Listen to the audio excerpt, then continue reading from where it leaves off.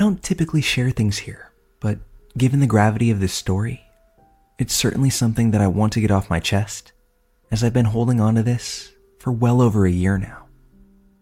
I currently work as a 911 dispatcher, which, as I'm sure you can guess, is far from the most chill occupation that one can have. Not only are we dealing with people in crisis, some of whom who are truly facing life and death situations, but we also bear the brunt of a system that doesn't exactly endear one to join this semi-thankless profession. You didn't ask, but I'm going to tell you. According to the powers that be, we as dispatchers are looked at as clerical staff. Basically, people that sit at front desks and simply take calls. Not as people that direct calls to the proper authorities and make sure that needy citizens get the help that they need in a proper amount of time. We're saddled with long hours due to staff shortages, mandatory overtime, a workload that makes it hard to have anything left once you get off the clock, and none of the medical or mental wellness safety nets provided to first responders, which, as I just highlighted, the government does not count us as. It is also a sensationalized profession that, in movies and on TV, looks as if we are in high-tech war rooms with monitors everywhere and every tool in the book at our fingertips. I cannot stress enough that this is far from the case. It's me, a single computer, my headset, and an emergency phone line that never seems to stop ringing. I say that to highlight the fact that there are no shortage of people in need out there on a daily and nightly regimen. While we are connected with fire, police, and emergency services, we are not the ones personally driving the ambulance or police cars. We're the ones on the phone with someone who is perhaps fighting for their lives or watching some helpless person get hurt. I can't get the police there any faster, but I for sure hear all the bloody details about those involved. I give this background information because I want you all to know that this is not a glorious occupation. I have my moments where I feel that I truly help someone by getting them the assistance they need. But those moments pale in comparison to the times where I feel helpless to aid the people that are screaming, crying, and pleading for help. This is where my story takes place. It's a typical evening in the dispatch center. I fielded maybe 10 calls so far in the night, ranging from an elderly couple that almost burned their house down by leaving wet clothes on a heater, to the mom of a child that has fallen off their bunk bed and whacked their head. All in all, a relatively tame start to my shift. But that goes out the window when I get a call from a woman who is whispering into the receiver of her phone, telling me that she had been home all alone in her house, but now fears that someone has broken in and is walking around downstairs. Her voice is calm yet obviously frightened. She tells me her name, her address, and that she is now hidden in her upstairs bedroom as she's listening to heavy footsteps roam around the ground level of her home. She tells me that she was already upstairs with everything locked up for the evening, when about 2 or 3 minutes ago, she heard noise coming from her front door before what she equated to it being forced open. She quickly retreated to her room before closing the door, turning the light off, and taking refuge behind her bed. She also let me know that she has a gun with her and is well aware of how to use it. So there are a few things we do right off the bat. Given that this is obviously a police matter, I relay all the information that I have to units that can render aid. Female, home alone, suspected home intruder, homeowner is armed.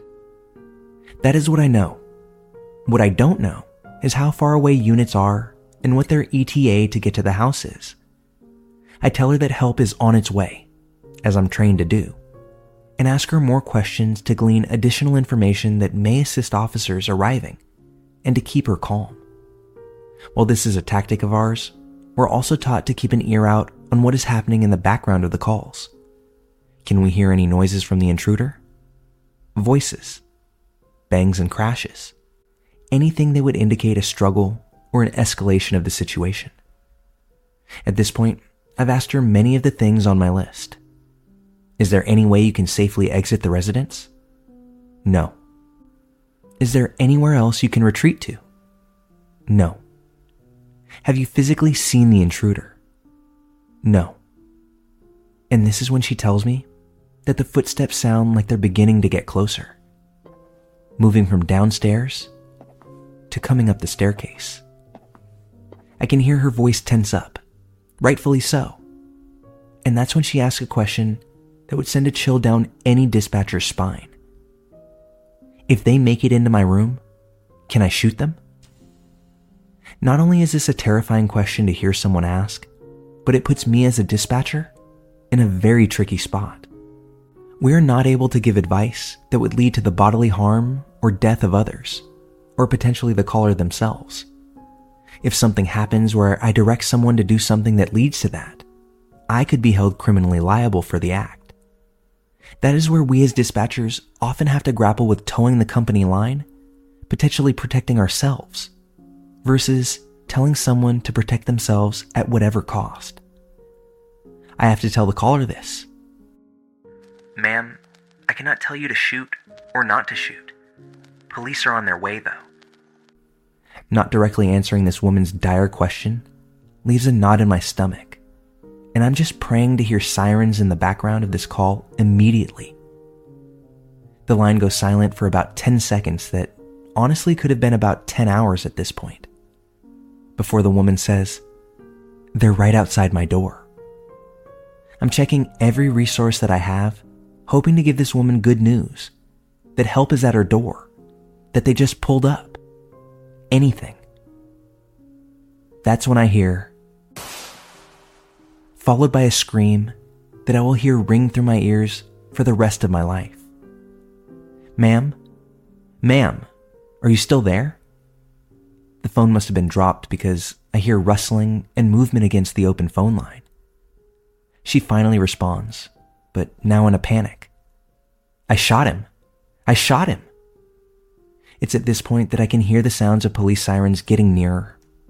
I get an update on my end that the responding officers have arrived on the scene, and I begin to give the caller the instructions that I need to ensure that the officers can make entry safely.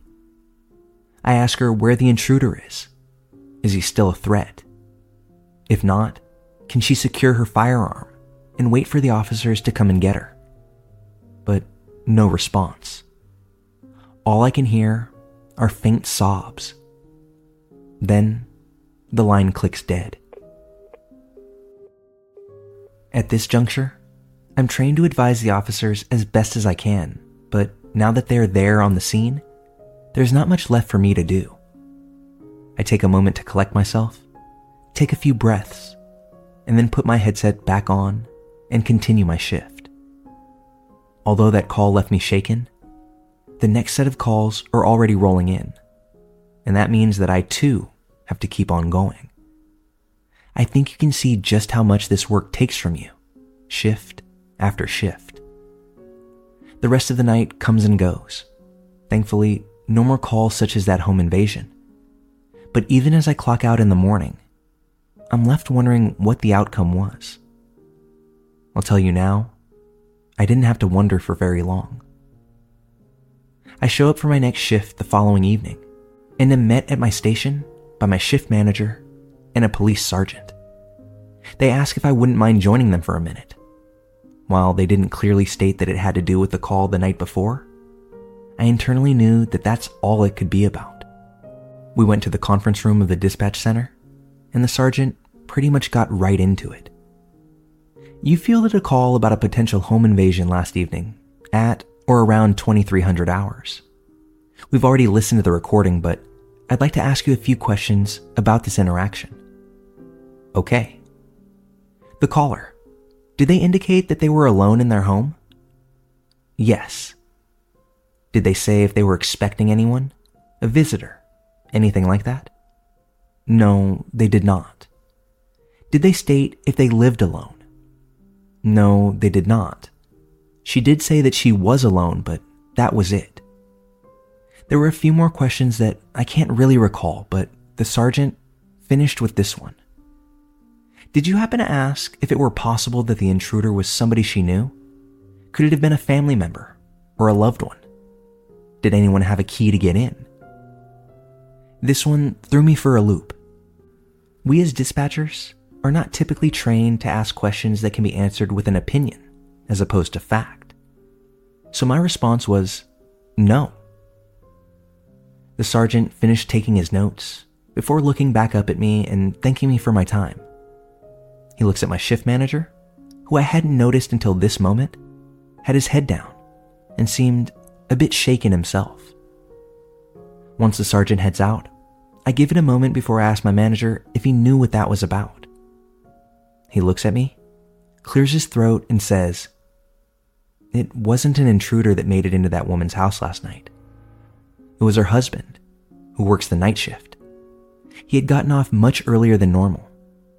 Usually, when he gets home, his wife is already asleep, so he would do his best not to wake her. Last night was no different. He walked through the front door, didn't turn on any of the lights or call out to her. When he walked upstairs to go into their room to change and get into bed with her, she shot the moment that door opened. One to the head. He didn't stand a chance." If my manager said anything else after that, I can't truly remember.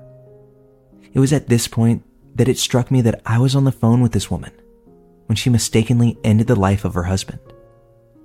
The shot, the scream, her sobs, everything replayed in my mind at that time, and it didn't stop for quite a while.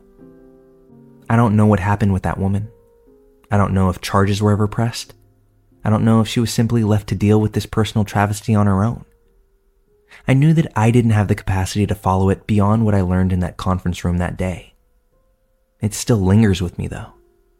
It's still something that I think about just about every time I receive a call that starts out with, "I think there's somebody in my house." I don't know if therapy would help me to deal with this. I don't know if leaving this profession would help. Because no matter what I do, I still can't reconcile that feeling of knowing that I was pretty much there when someone extinguished the life of the person that loved them most.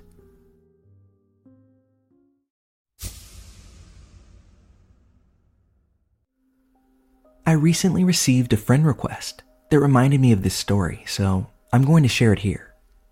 This happened after I went to university, so I had to be 18. I made an effort to make friends after I moved onto campus and ended up with a few groups to hang out with, including a new girlfriend and plenty of people from my classes that I liked well enough. There was one class before lunch where it was traditional for people to go to the cafeteria afterwards to eat in pairs or in threes.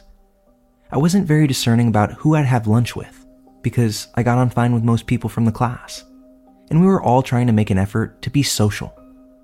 So when one girl, a girl named Lily, asked if I wanted to eat lunch together after class, I didn't have any reason not to go.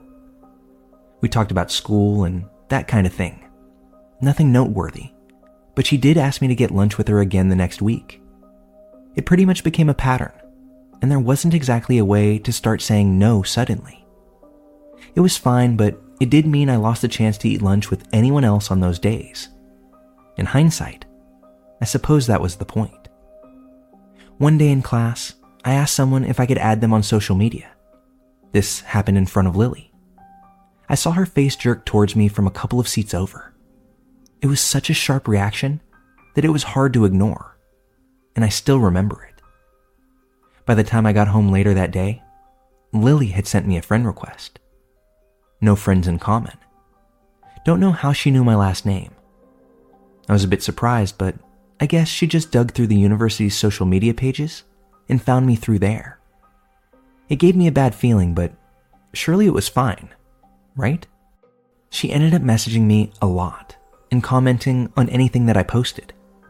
I told myself that she was just awkward, and we became friends, if not close. I'd known worse people after all. She still always got me to go eat lunch with her after one of our shared classes. Other than that, though, we rarely spent time together in person. I saw her around sometimes, but I never went out of my way to hang out with her. So it was mostly online messaging and seeing each other in group settings. Coincidentally, my girlfriend was also named Lily. This was something that clearly bothered Lily, not my girlfriend, who couldn't have found it less interesting. It's a relatively common name where we're from. She occasionally hinted that she wanted my girlfriend to, quote, pick a different name, or joked about it not suiting her. She clearly didn't like my girlfriend at all, and I had an idea of why. It was a little hard to ignore at this point. Lily was starting to unsubtly hint that she had a crush on me. I tried my best not to. Say goodbye to your credit card rewards. Greedy corporate mega stores, led by Walmart and Target, are pushing for a law in Congress to take away your hard-earned cash back and travel points to line their pockets. The Durbin-Marshall credit card bill would enact harmful credit card routing mandates that would end credit card rewards as we know it. If you love your credit card rewards, tell your lawmakers, hands off my rewards. Tell them to oppose the Durbin-Marshall credit card bill. Address it, because what was I going to say? I've never known what to do when a friend makes a pass at me. I was also not interested in the least. Even ignoring the weird stuff she pulled, Lily wasn't my type at all. She tended to dress and act in a way somewhere between a 50s housewife and one of those adults who is still obsessed with Disney princesses, if you can picture that. Things took an uncomfortable turn on the day of our last shared class of the year. Instead of asking me to lunch like she usually did, Lily asked if I'd go for a walk with her. Again, I didn't exactly know how to refuse, so I said all right. Our campus was bordered by a large patch of woodland. Lily led me into the woods, and the sounds of our fellow students slowly faded away. She sat down on a log, and I joined her. She started talking about how she was going to miss me over the summer. I tried placating her, but I didn't want to be there, especially because she seemed almost on the verge of tears. I think I tried to make an excuse about having plans with my girlfriend, but before I could leave, Lily chose to kiss me without warning. It was uncomfortable to say the least. I got out of there and was happy to think that I wouldn't see her for a while. I came back to university after the summer, moving into a house with my friends. Without going off topic, there were some serious issues in my friend group. A lot of petty arguing, and worse. I broke up with my girlfriend around the start of that school year as well. And basically, the whole mess made me recontextualize things with Lily, because it suddenly didn't seem as bad. That said, I didn't want to be alone with her. We mostly talked online. She was still constantly messaging me after all. One upside of everything was that I started dating a boy. Lily was not pleased to hear that news. I think she hoped to sneak in after I broke up with my girlfriend, but as I said before, that wasn't going to happen. There wasn't a big gap between my breakup and this new relationship, so she must have thought she missed her chance to be with me. This is where the story goes bad. At this time, I was fairly active on Tumblr. I occasionally talked about my life and mostly reblogged photos and stuff. I was on there one day when something odd happened. One of the blogs I followed had received an ask with some phrases I recognized. It took a second for me to register that it was taken from my About page. That made me freeze. I read the message properly. Someone was asking this completely random person to analyze a section of text from my page, asking for their opinion on the type of person who would write it. I cannot stress how messed up it was to see people talking about me like I was a character in a book that they were trying to study. The reply was basically, I don't know, sorry. But the important thing was that the question hadn't been anonymous. It linked to someone else's blog. Obviously, I wanted to know who had taken such a bizarre interest in me. As far as I knew, no one in real life, other than my boyfriend, knew about my page. Well, no prizes for guessing who was behind it. What I found was like a shrine. She was using a fake name, but I recognized Lily all over that thing. It was this cutesy pink and red page. There were a few posts about her interests, but most of the content was focused on her primary interest, me. Most of the posts were about me. There were accounts of things that I'd recently done, as well as references to things from as far back as I'd known her. It was clear she'd been keeping tabs on me, both online and off, gathering up every scrap of information she could about my life and hoarding it here in her collection. She talked about us eating lunch together and how special our dates had been to her, as if it was anything more than acquaintances getting food after class. She talked about the time she had forcibly kissed me in the woods, but she wrote about it as if it had been mutual. She quoted lyrics from my favorite song and talked about how she'd always be there for me, no matter who else came into my life. Lots of references to loving me, quote, just the way he is, which answered another mystery about an anonymous love letter I'd received earlier that year with the same wording. It got worse though. There were a lot of posts about my boyfriend as well. Those weren't so nice.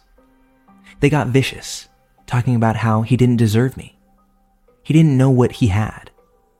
If she was with me, she'd be jealous of anyone else who came near me. So my boyfriend not being a jealous person meant that he didn't love me. It was angry and hateful.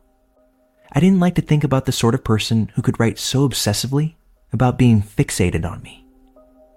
One thing that didn't make sense at first was that the blog also made plenty of references to Lily's best friend Steven. She had never mentioned this person to me.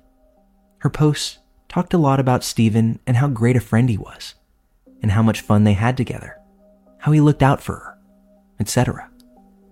I was trying to work out whether this was an online friend when one specific post made it all click. She had posted a photo and captioned it with, "Steven sent this to me. He knew I would like it, and I love it," or something like that. The problem was, the photo was taken from my own page. I hadn't sent it to her. She took it from my page and then claimed this fictional best friend of hers shared it with her, because in her head, it seems as if she had split me into two people. In our messed up fantasy life, I was both the perfect best friend who was always looking out for her, and her soulmate who was bound to end up with her when I finally got over my boyfriend and all the other, quote, easy girls that I hung out with that she made dozens of posts complaining about. Who was she complaining to? Oh, Lily had an audience. She asked open questions about me and her relationship with me, and got messages back from her followers. People who took what she said at face value. I saw a bunch of random people agreeing with this stalker that my boyfriend didn't deserve me, and we were bound to break up soon so I could be with Lily, the person that I was clearly supposed to be with. She had this fake fan fiction version of my life up for anyone to share their opinion on, and she'd made herself out to be the hero of it all. I went maybe a month back into this page's history. I didn't look at everything that was there. It was just too much. So I'm not sure how long this had been going on for. I sent Lily a message confronting her about the blog. She said nothing, and I cannot stress how weird it was to have found pages and pages dedicated to me, with her talking about how she was in love with me and would make sure we ended up together, slamming my boyfriend, and building this fantasy life with two different versions of me in it that she clearly believed to be real. Then just acting like it hadn't happened. She said nothing. She didn't address it. She just changed the subject, even after I pushed. And it was like she hadn't even registered what I had said. I'd never seen anything else like it. She ultimately deleted the page, of course, or at least changed the name and hid it so I never found it again. But it wasn't the end. I wasn't going to hang out with her anymore, but we were still in classes together, and she had started to actually scare me with what she might do next. I'm kind of a paranoid person, so knowing that someone was obsessively keeping track of me for who knows how long absolutely freaked me out. The next thing she pulled was trying to seduce my boyfriend. It was an absolutely useless attempt that only made him uncomfortable. He told me about it right away.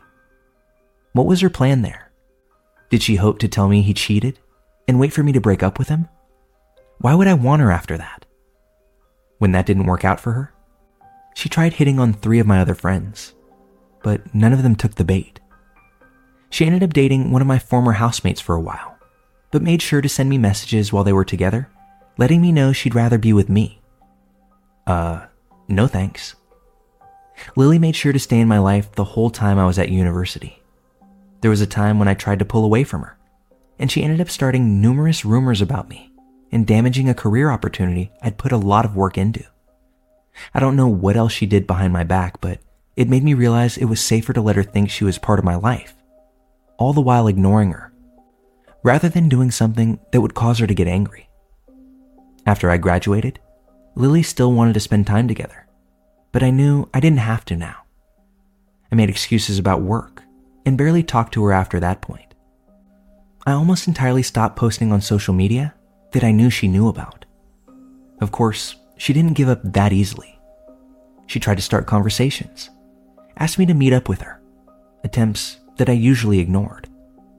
I didn't like to think that she was still tracking me online, but she probably was. I don't know how, but she'd occasionally reference things I mentioned online somewhere she shouldn't have known about. The last time we had a real conversation, she sent me a message out of nowhere. We hadn't spoken at all in months, and we hadn't talked about anything serious in much longer than that. Thinking about that conversation still makes my skin crawl, but I'll summarize here what happened. At first, she asked me some questions about how long I had known I was queer. I told her some basic stuff, the kind of thing I tell anyone who asked. Then she changed the subject. She started talking about how would I feel about her if she was a boy, about wanting to be a boy, for me. The messages quickly became based in fetish. She went into plenty of detail about fantasies she had for the two of us. Again, we were not friends at this point. We'd never been especially close, at least not from my perspective, and we had barely spoken for years now. I can't imagine sending messages like that to even a close friend, let alone someone who barely knows you. I tried telling her not to pull this crap with me, but that's when she decided to change tactics.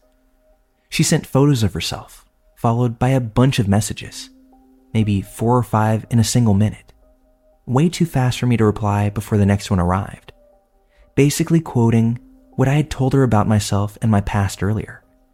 She was telling me these things as if they had happened to her. She was role-playing as me. The worst part was that she seemed to believe that it was all real, that those things actually happened to her, even when she was quoting me word for word. Things I told her only hours before were now her life. It was like she was trying to absorb my history, to take it over, to make my life part of her. Yeah, I didn't talk to her again after that. I ignored all future attempts she made to talk to me, and I eventually silently deleted her from the inactive social media, which was her only real way of contacting me. I really thought she might finally move on, when, a few days ago, she sent me a friend request. It's still sitting there unanswered because I know if I delete it, she'll only send another one. At this point, Lily and I met nearly 12 years ago. This story is just the highlights, and even then, it's only the stuff that I know about for sure. A lot happened behind my back. I know it did. So, girl who spent a dozen years obsessing over me, fetishizing me, stalking me, and harassing me, let's not meet again. The fantasy life you built for the two of us in your head is the only place you'll be seeing me anytime soon.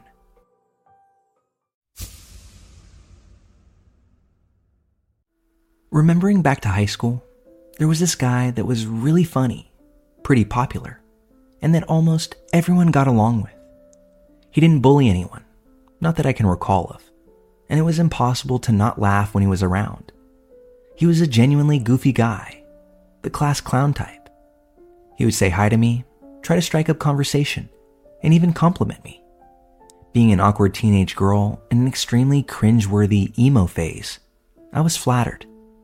I wasn't used to getting attention like that, so it was nice to have a guy around the school that would randomly say, "You look really cute today."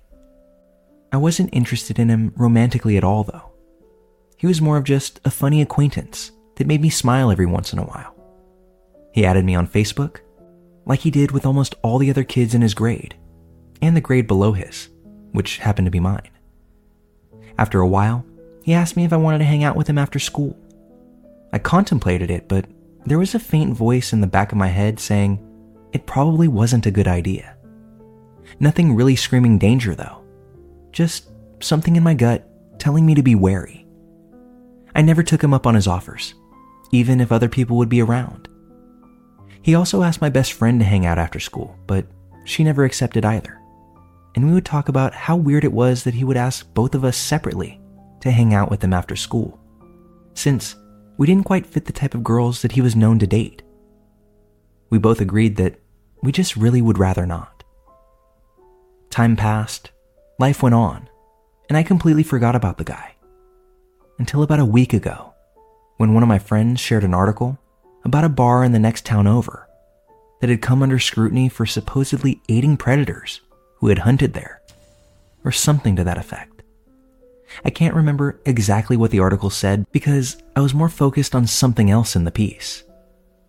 That guy I went to high school with was in prison for raping 2 women, and that bar was indeed his hunting ground. Word around my hometown is that they weren't his only 2 victims, just the only 2 that got justice.